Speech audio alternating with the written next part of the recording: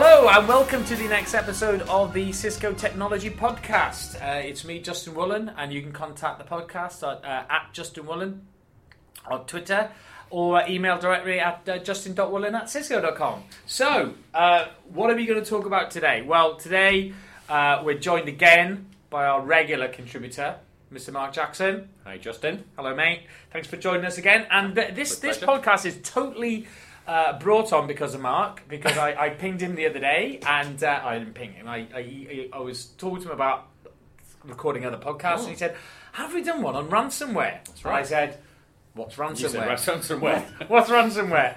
And when he explained it to me, it scared the bejeebus out of me, and I thought it's really topical, and I wanted to make sure that we shared this with our listeners as well. First of all, Mark, what is this ransomware? Okay, well, I guess to put it a little bit in context before I answer what the ransomware, I mean, certainly over the last, and the reason why it's topical is the last 3 or 4 weeks, maybe even a bit longer, there's been a lot of noise in the press about ransomware outbreaks. Certainly in the UK, there's been a number of local authorities and NHS trusts and various other organisations that have been hit, and so it's causing a lot of noise at the moment. So there might be a few people out there who just, well, how do I solve it? So to come to your question, what is ransomware? It's malware, so it's malicious code. I mean, just to kind of put that, so it's like a virus or a worm. But what ransomware specifically tries to do, as the name suggests, is it holds the victim to ransom.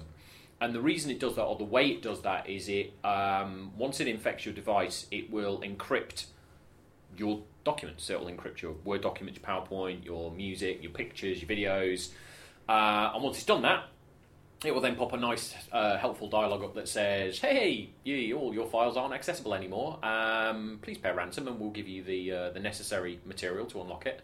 And that ransom, typically is $300-$400, could be higher. It's basically, do you know what this is? We use a lot of house analogies. And, we do. The one thing I was just thinking of then was it's basically like somebody's pinched your key out of your pocket for your house and said, right, if you give me £100, you'll have the key back to your front door again. Yeah, pretty much. Yeah. In a or your roundabout car way. keys. So, I've got your car keys, but you can have. I found your car keys, I've nicked your car keys, but you can have them back if you pay me some money. Yeah. It's a. I mean, again, the concept of ransoms is not new. No, not at all. No. And so the guys that do the bad stuff in security all over, they're not stupid. They're smart people, and they know how to make money. They know how to do this kind of stuff, and that's what ransomware is. So you get the infection, it locks up your machine, encrypts your device, encrypts your files, and you are, unless you've got a backup or you pay the ransom, you're So you're it stuck. doesn't sound like it's something that's just at businesses. It's very indiscriminate, because I'm just thinking of, the files that people would get really more bothered about would be their, maybe there's some personal stuff, it could be the pictures, you mean their family album from X amount of years. Absolutely, yeah. Wow. Yeah, totally indiscriminate, and that's often the kind of next question, which is how is it that this stuff is propagating around? How are people getting infected by this? And there's a number of different ways that people are finding. I mean, the majority of this is predominantly through phishing attacks. So phishing being, sort of masquerading as your bank or your service provider or whoever it might be, sending you an email, please click this link, please click this attachment. And we know people still fall for that. And we get, I've had them from my bank, or pretending to be my bank. We even test ourselves at work, don't we? I've had an email from what I thought was a work email, and it said you shouldn't have opened this because this could have been potentially malware. Yeah, and it's the classic social engineering. And actually, for when you look at any attack, whether it's ransomware or others, the vast majority of vectors, as we call them, the way in which the bad guys get into the networks, it's not through some real hardcore breaking into firewalls and breaking into systems. 9 times out of 10, all they need to do is go and phish somebody. So the interesting is, because we did a podcast previously on Wi-Fi security, and especially we did. And it is like there's still the easier way out there. Just send somebody an email and get them to click on a link. Yeah, pretend you're from your local service provider or you work for their bank, and you apply the right amount of pressure and the right point, and people will. Well, I was at a customer meeting a week ago, and myself and 2 colleagues we walked up to the front desk. And before we'd even spoken to anybody, 2 individuals are coming out of a secure door, so a locked door, effectively, a badge card access, and they saw three of us and they held the door open immediately. Without any question. No, we didn't know, we hadn't identified us. It's just the classic social way in which humans kind of operate, really. Yeah. So you're playing on that, and it's the classic age-old con, and that's why phishing is so successful. So there's another, when you talk malvertising. Yeah. So malvertising, a wonderful amalgamation of words of malware and advertising. And what malvertising is, it's a slightly more worrying vector, because oftentimes you might not even know that it's happening. But in effect, what malvertising is, if we take a step back and look at the way in which the web is delivered, the content's delivered today, we look at, a particular news website, you'll have the content of that particular site, but you'll also have it surrounded by adverts, typically. Now, those ads are delivered by a completely different provider. There'll be third-party providers who deliver those ad images into that page. So what the attackers do is, instead of going after the maybe particularly famous news outlet, they'll go after the advertising network, and they'll go and compromise those services. And they do that for two reasons. One is those are typically less secure than maybe a very high reputation brand. But also they know that those images and those adverts could be served up to tens of thousands. So it's a massive amplification attacks. They might be sent to 10,000. Because the same advert will be shown on multiple websites. Okay. So you get that amplification effect of compromising that advertising network. So what they do is they serve up a malicious advert onto one of those pages. So I might well go to a completely reputable website that served up one of these malverts. Malvert. Not sure whether I'm making up words now. I think we're in I'm going danger to of that keep that now. one. Trademark Mark Jackson, malvert. So a that particular malicious advert, and sometimes it might be clickable, so the user might have to click on it. You see adverts which could be, your PC is infected. Click here to do a scan, and again, you're relying upon that social engineering. Not everybody understands that actually that's unlikely to have happened, or it's unlikely to be presented through that page. So you get somebody to click on it, and again, I only have to get a dozen clicks, or 20 clicks, or 30 clicks, or 40 clicks to actually start to then get those infection rates up. Okay. There's one that I still find very disturbing is the drive-by. Oh. Yeah, I'm learning all these new for this now. I'm obviously done quite a few podcasts now with Mark Jackson, and hopefully lots more in the future. And I'm just getting more and more up on security. So And more and more scared. I'm more and more scared. Now Yeah. I am going to start just turn my laptop off and never turn it on again. I'm going to turn my iPhone off and everything, and other phones that I have available. Yeah, absolutely. But yeah, so go on, drive-by. Yeah, so drive-by downloads, that's not a new concept. Drive-by downloads have been around for a while, and in effect, it's a way in which the bad guys will compromise a website. They'll, again, through malvertising, they could put malware up through a malicious advert, or they could compromise the site itself. Doesn't really matter. The point is that they will be able to compromise your machine without you having to click on anything. So typically they're exploiting known vulnerabilities. So if you haven't patched your Flash or your Java or your web browser, haven't kept your software up to date, and a lot of people aren't very good at doing that. because they're just like, do you want to do it now, or do it later, or Do it later. they're doing something. And so we know that oftentimes you're running maybe 1, 2, 3, 5, 10 revisions out of date on some of those applications, and Flash is notorious for the number of vulnerabilities it's had over the years. Its usage is dying away, but it is a particularly high target for the bad guys. But the point is that the user doesn't have to click on anything. So that concept of telling users, well, don't click on links, don't do this, actually sometimes they almost don't have to do anything, and they could still get something down on their machine. So it's kind of the whole spectrum of phishing / spam, malvertising, drive-by downloads. It's nasty stuff. So thanks for that. And as I said, you scared the bejeebus out of me. But why these people? Why do they do it? Simple answer: money. You look back in the days of kind of malware, the early days of malware with Code Red and Nimda and the Anna Kournikova virus and all those kind of things that were. I have not a clue what any of them were. Okay, right, okay. But let's not. That's for another podcast, the history of malware. But back in those days, the motivation for the attackers was as much about notoriety and fame and bragging rights, really. Today, there's a full economy around this. So there's a group inside Cisco called Talos. And Talos are a group of around 500 to 600 researchers, security researchers that sit within the Cisco organisation. And they do a number of different things, but one of them is collecting all of the data that we get from our various different security appliances, our web security appliances, our SourceFire firepower appliances, and use a lot of that data to then kind of analyse trends and understand what new and emerging threats are out there. They did a piece of work about 6 or 8 months ago looking at a particular exploit kit called Angler. Now, Angler itself wasn't really, it was not ransomware, but it was a way in which the bad guys were infecting lots and lots of machines. In some cases, around 90,000 machines a day were being compromised with Angler, and then that foothold was being used to then deliver other payloads to that device, and a lot of it was ransomware. And through kind of working the numbers and looking at the number of infections were happening a day and what percentage of people would pay the ransom, they predicted that they were looking at the people running this particular campaign, this exploit campaign, about $34-35 million a year they could have generated in revenue just from that one campaign. Wow. So there's a lot of money in this. The motivation behind is money. There's a significant amount of money, and that's it. And the guys, the teams behind this are, they're well funded. They're producing some high quality code in a lot of cases, and they're even exploiting standard commercial models. I mean, things like I think it was SamSam, which is one of the more recent versions of ransomware that we've seen. I mean, there's others. There's Locky and CryptoLocker and Tesla Crypt and other wonderful names like that, but SamSam, I think, provides a graduated or an early payment discount. So if you pay your ransom within a day, then the cost will be X, and if you pay it within 3 days, a parking charge. Exactly like a parking charge. So they're exploiting the kind of commercial models that they're doing discounts. If you've got 10 machines, if you're a business, you've got 10 machines infected, they'll give you a discount. You pay for 8 and you'll get 10, and this kind of stuff. So they're not stupid.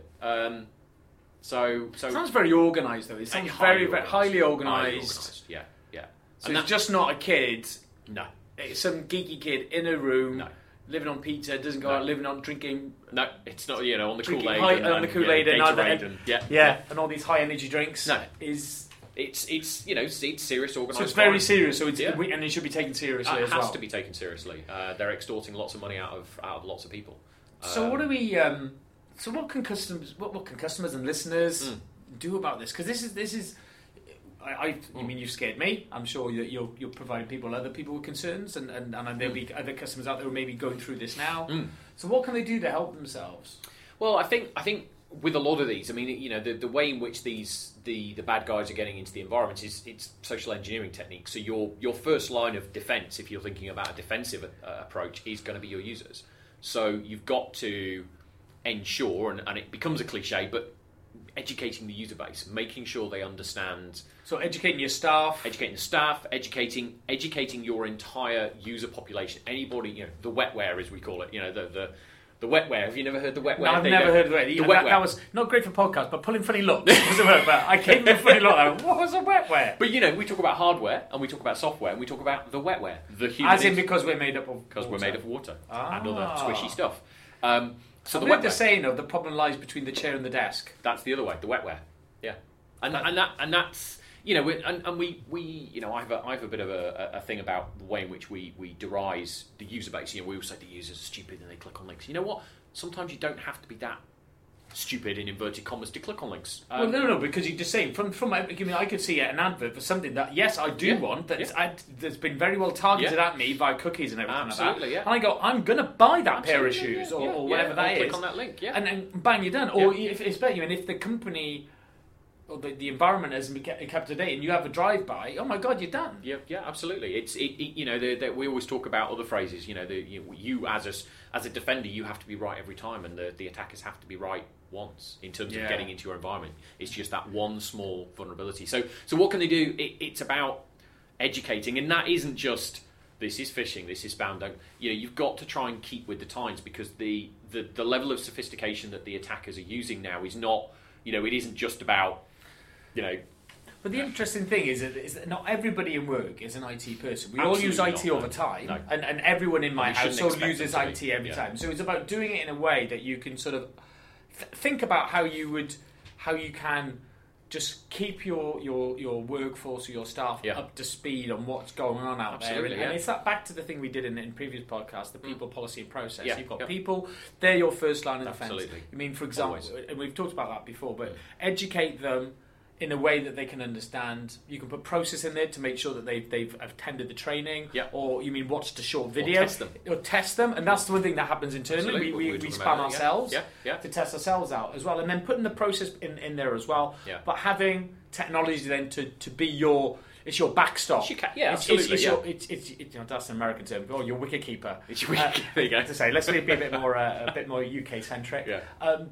But technology is not the answer to anything, because I tell you what, if every day you're clicking, your staff or your workforce are clicking on the wrong links all the time, and having any self-awareness of how they are part of this process, then you're on a hiding for nothing, because you're just never going to keep up. No. So that's a really good thing to think about of making sure we educate the staff. So what are the other things can we do? Well, I think once you get beyond the education, there's then looking at the technology. Policy and the people are critically important, and they should never be forgotten. But the technology is, for us, obviously that has to be there. I think firstly, never look for a technology silver bullet. There will be a lot of, dare I say it, snake oil technology solutions that will claim, buy this box, that will solve your problem. And I think that's where security's gone wrong for a number of years. There's been that perception that something bad's gone wrong, therefore I must buy some sort of magic box that will help solve that problem. And technology sales, security sales have been very focused on, have a problem, buy a box. And I think what we found as a company in our sort of security strategy, and as that's evolved, we started to look at that and say, well, that doesn't work. What that leads you with is kind of two problems. Firstly, a whole bunch of very disparate, disconnected technology solutions that don't really work together and maybe solve one particular problem really well, but don't really look at the complexity of threat that we face today. And just leave gaps all over. Becomes expensive to manage and so on. So we talk about, in Cisco, we talk about the before, during and after, this attack continuum. Yeah. And it's a really good way to kind of talk about security, because so much focus and so much energy from a security solution is focused on the before, how do I build my defense? So it's always that thing of, back to house analogy again, is that how do I stop somebody coming and getting into my house? Absolutely. But once they're in, what do you then do? How do you then protect yourself once they're in? And I think that's, we'll no doubt talk about it at some point, but the point of that defense piece is a really critical mindset shift that people need to have. So I guess coming back to what other things can people do? Think about security across that continuum. Think about and ask yourself the question, if I was compromised, how might I do security differently? Yeah. It's a good way to kind of gel the thinking, because we put so much effort on that, building the walls higher, but what happens if it gets in? Because it will. Because once you're in, you're in. Yeah. And that's interesting. So if you think about the way these attacks happen, so they could happen via phishing, so email. So what would is that something that you need to? There's an assumption here for the listeners, is that obviously there's firewalls and there's that intrusion detection and intrusion prevention and things like that. Antivirus, and all these things are still getting in, right? That's kind of the point. So it's making sure that so from an email perspective, just make sure you've got a good email security. And for us, of course, we have a number of different solutions in that before space. That we've got a lot of defensive technologies in our kit bag, specifically to these kind of attacks. There's broadly two. There's the email security appliance, our web security appliance, really looking at content security. But as stuff comes into the network, then you're able to look at the content. So it's about looking at maybe the payload. So if oftentimes actually ransomware isn't attached to an email. So again, another clever little thing to try and avoid detection is the malware writers or the people who run these campaigns won't actually attach the ransomware payload. What they'll do is they'll create another term for you is a dropper. And what it is, a dropper is effectively just a piece of, not malicious code, but it's a piece of code, maybe Java or something like that all its purpose is to be brought in on that email, and then when the user clicks on it, it will go off and then pull the ransomware down, or pull the payload down effectively. So it's just a sort of that initial foothold, but if you were to scan it, it might not look malicious, because it doesn't really do anything apart from make an outbound connection to some hosting site to pull down the malware. So make sure your email security is web security. Web security as well, obviously, because we talked about the advertising and the monetizing. Because again, we'll be able to pick that kind of stuff up. So assuming now they've got through all those, so you've got good email and web security, and they've got through. So you're in a place where you've been attacked. You're being attacked. Yes. And then it's really about, or fundamentally, it becomes about visibility at that point. Because once I'm behind that perimeter in a network sense, is what's going on. A lot of our customers focus 80 to 90% of their security investments on that before piece, building the big perimeter. Once you're inside, they have no idea what's going on, or very little visibility of what's going on. So here, we get into we talk about NetFlow. We talk about being able to monitor the traffic that's going on the network. So for NetFlow, it's essentially the telephone bill. It's the who's talking to who.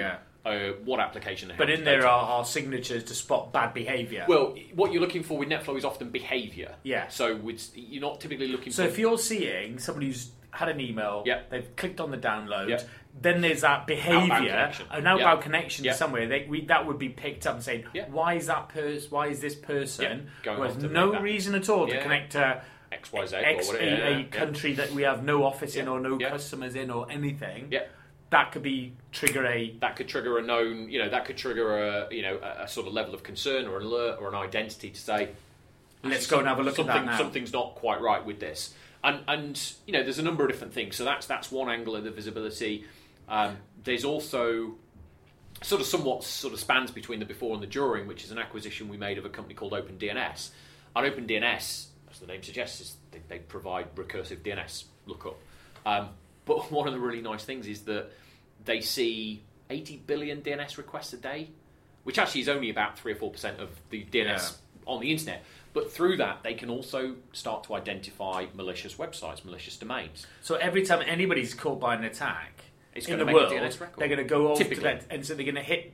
They're going to query DNS. They'll query DNS, and if the customer is using OpenDNS, then we'll get spotted. So. Or blocked. So before, in the sense of somebody else could be attacked, but because of the nature of they've been attacked, we can then flag, OpenDNS would flag that, and then start to protect everybody else. Absolutely. And that's exactly it. It's kind of that feedback loop of, and one of the values of things like Talos and the data that we have and the data that we see through all of these different things is that we can provide that protection to our customers really quickly. So OpenDNS could, at first point, block the DNS request for that malware download. Or if it's never seen it before and it's not too sure, you'd at least have a record of it. So you can see exactly where your patient zero was. You could see which machines are infected. So from a cleanup and remediation perspective, you've got that visibility. I like the way you're using an outbreak type infection. But it's kind of what it is. It sort of feels a bit like a slightly cheesy analogy, but it is really important to know where did it get in? Where's that patient zero, and how did it then spread across the organisation? And there's other technologies. I mean, we can spend hours talking about the different technologies, but to be in realistic terms, though, you mean the customers haven't got infinite pots of money, so they can't buy everything. So there's got to be certain things that we've mentioned a lot about firewalls, things like that. But it's trying to say what are the things that can really help in this? Like you say, it's defense in depth, isn't it? There's no front, there's no first line. It's second, third, and visibility. And I think that's to me the focus of. When I talk to customers a lot, it's about trying to shift that mindset.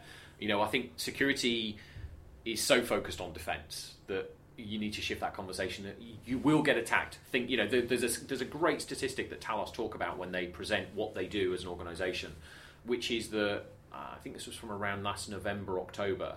They were analysing 1.1 million new unique malware samples a day. That's unique malware samples, 1.1 million. And you sit there and you think, okay, so if I've built my security based on signatures, antivirus, intrusion prevention... I'm never going to be up to date. That's 1.1 million a day. Now, obviously... So you've got to block behaviours. You've got to look at behaviours, you've got to look at how quick can you be able to identify those... So it's quickly in it. It is that, if we go back to the house thing again, someone's going to get through I'm sure that anyone can break into my house. Yeah. But it's how quick can I identify that? Yeah. And how quickly can I get them back out of my house? Yeah, in a way, yeah. That's what you're trying to do. That's what you're trying to get them out. You accept that at some point they get in, and then be able to go, right, how do they get in, and then how do I make my security better? Yes. Yeah, absolutely, and that's kind of the mindset. Is it through window, through door?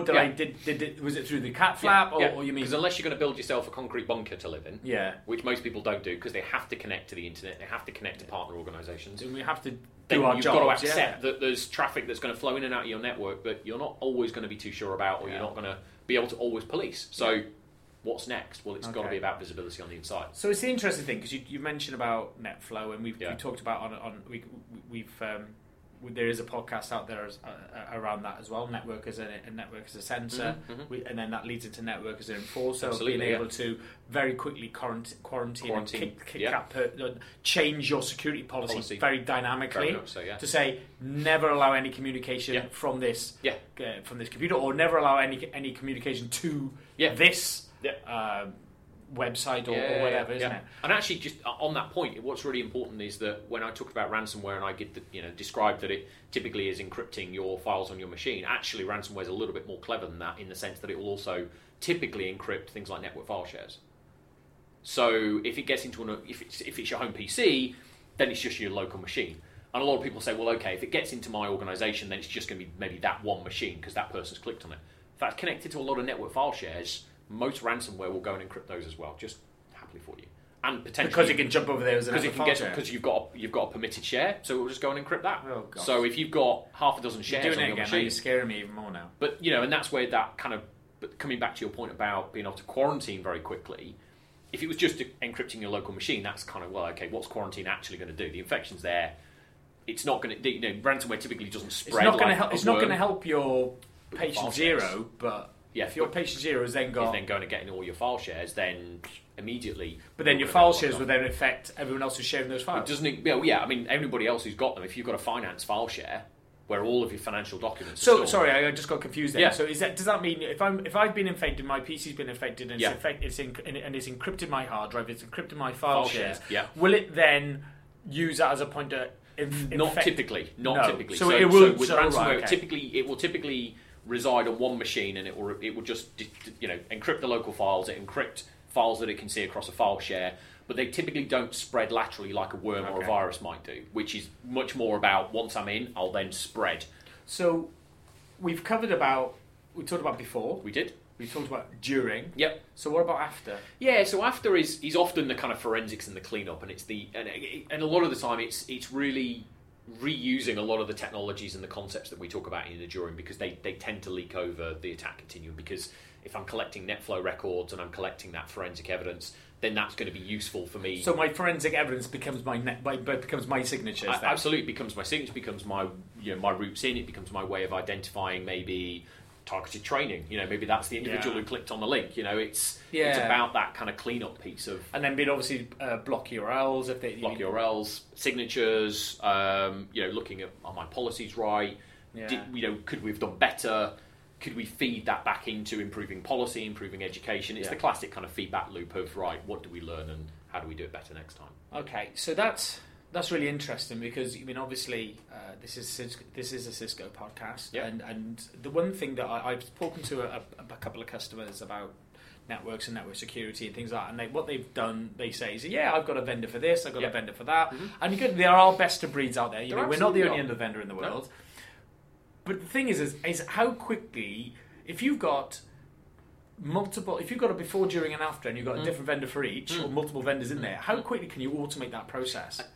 Yeah, and are there gaps actually in that? Again, what we see, and the reason why we talk about BDA, and the reason we talk about turning security into more of we talk about security as an architecture, as a system that works together, because fundamentally what we've seen over the past 15, 20 years of security is people buying best of breed. Security is quite very typical of people buying best of breed. Because defense in depth, you think, if I'm buying something from Cisco and then I buy it from another vendor, then I'm spreading my risk. If one gets a bug or if one of them's got issues, then I'm not going to be... But what you lose from that is that integration, that speed of response. I mean, you talked about, and when we talk about networks and enforcer, we talk about the ability for the network to dynamically respond to threat.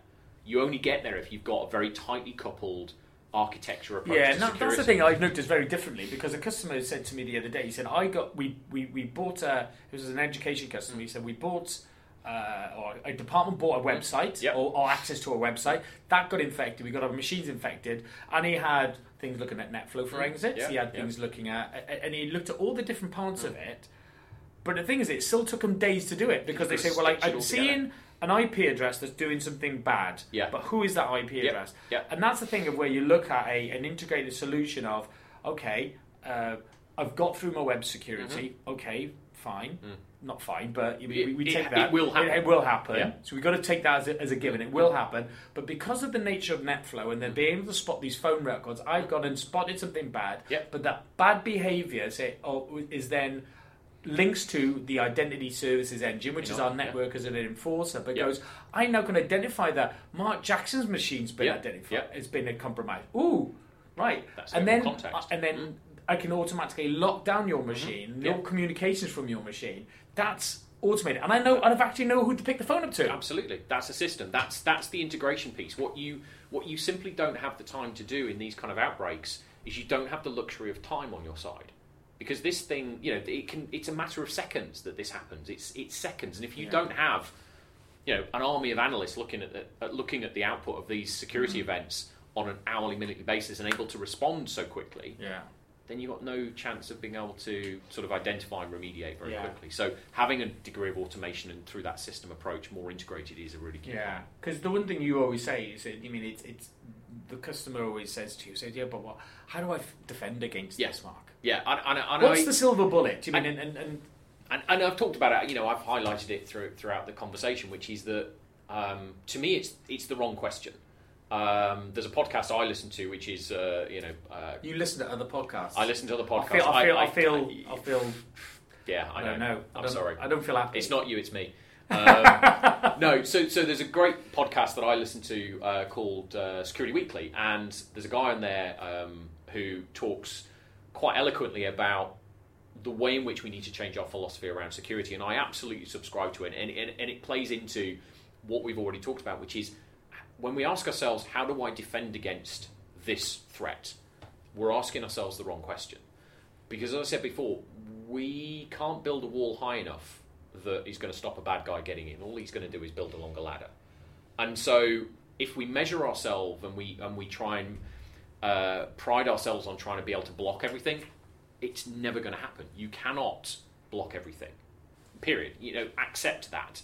And I think once you start to say, well, if I can't block everything, what is the right question to ask myself and how I build my security? And that question then becomes, well, how do I identify and mitigate the threat in the shortest possible time? Yeah. And if you think about building security in that way, it comes back to that point I made earlier in terms of, if I knew I was going to be compromised, how would I do security differently? It is thinking about security in that way, because I think that then changes your philosophy. It changes your investment strategy. It changes your policies. It changes the whole way in which you might think about how you build up your environment, because your defences will be compromised. It's just a matter of when, not if. So thinking about how do I reduce that time, we talk about the time to know, MTTK. It's a wonderful acronym. Mean time to know. How short can I make that window between the point at which I'm infected and the point at which I know about it, and therefore I can do something about it. Coming back to your point about the integration. How do I get that to be the smallest possible window? We've seen stats of people being infected for months and days, days and months and years even before they've even known that they've been infected. We're trying to get that down to minutes and hours, and control it and contain it. And that's the objective now. It's not about saying we're going to stop it. It's about reducing that time. Right.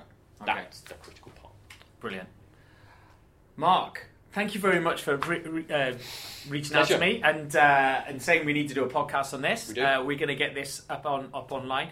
So, in summary, the things the customers need to think about is think about you before. Think about you during, think about your after. Think how you can automate that process. Absolutely. And get that down to the shortest amount of time from the time you're infected, knowing that you're infected, to getting something remediated and done about it. Yeah. User education. User education. I think if there were three things, it would be user education, it would be kind of assume breach, assume you're being attacked. Think and about how that. Can you automate? And then the automation piece. Think about security across that continuum and the automation piece, and that would be my three takeaways. Thank you, Mark. You're welcome. Another awesome podcast from you. Thanks, Justin. Cheers, guys. If you've got any questions, you can reach out to myself, justin.woolen@cisco.com, or you can contact me directly on Twitter at Justin Woolen, or you can contact yourself, Mark, on this topic. Yeah, at M_Jack76. I'm going to have to change that. No, it's awesome. It's awesome. All right, then. And thanks very much for listening, and hopefully here on the next, you can hear us on the next podcast.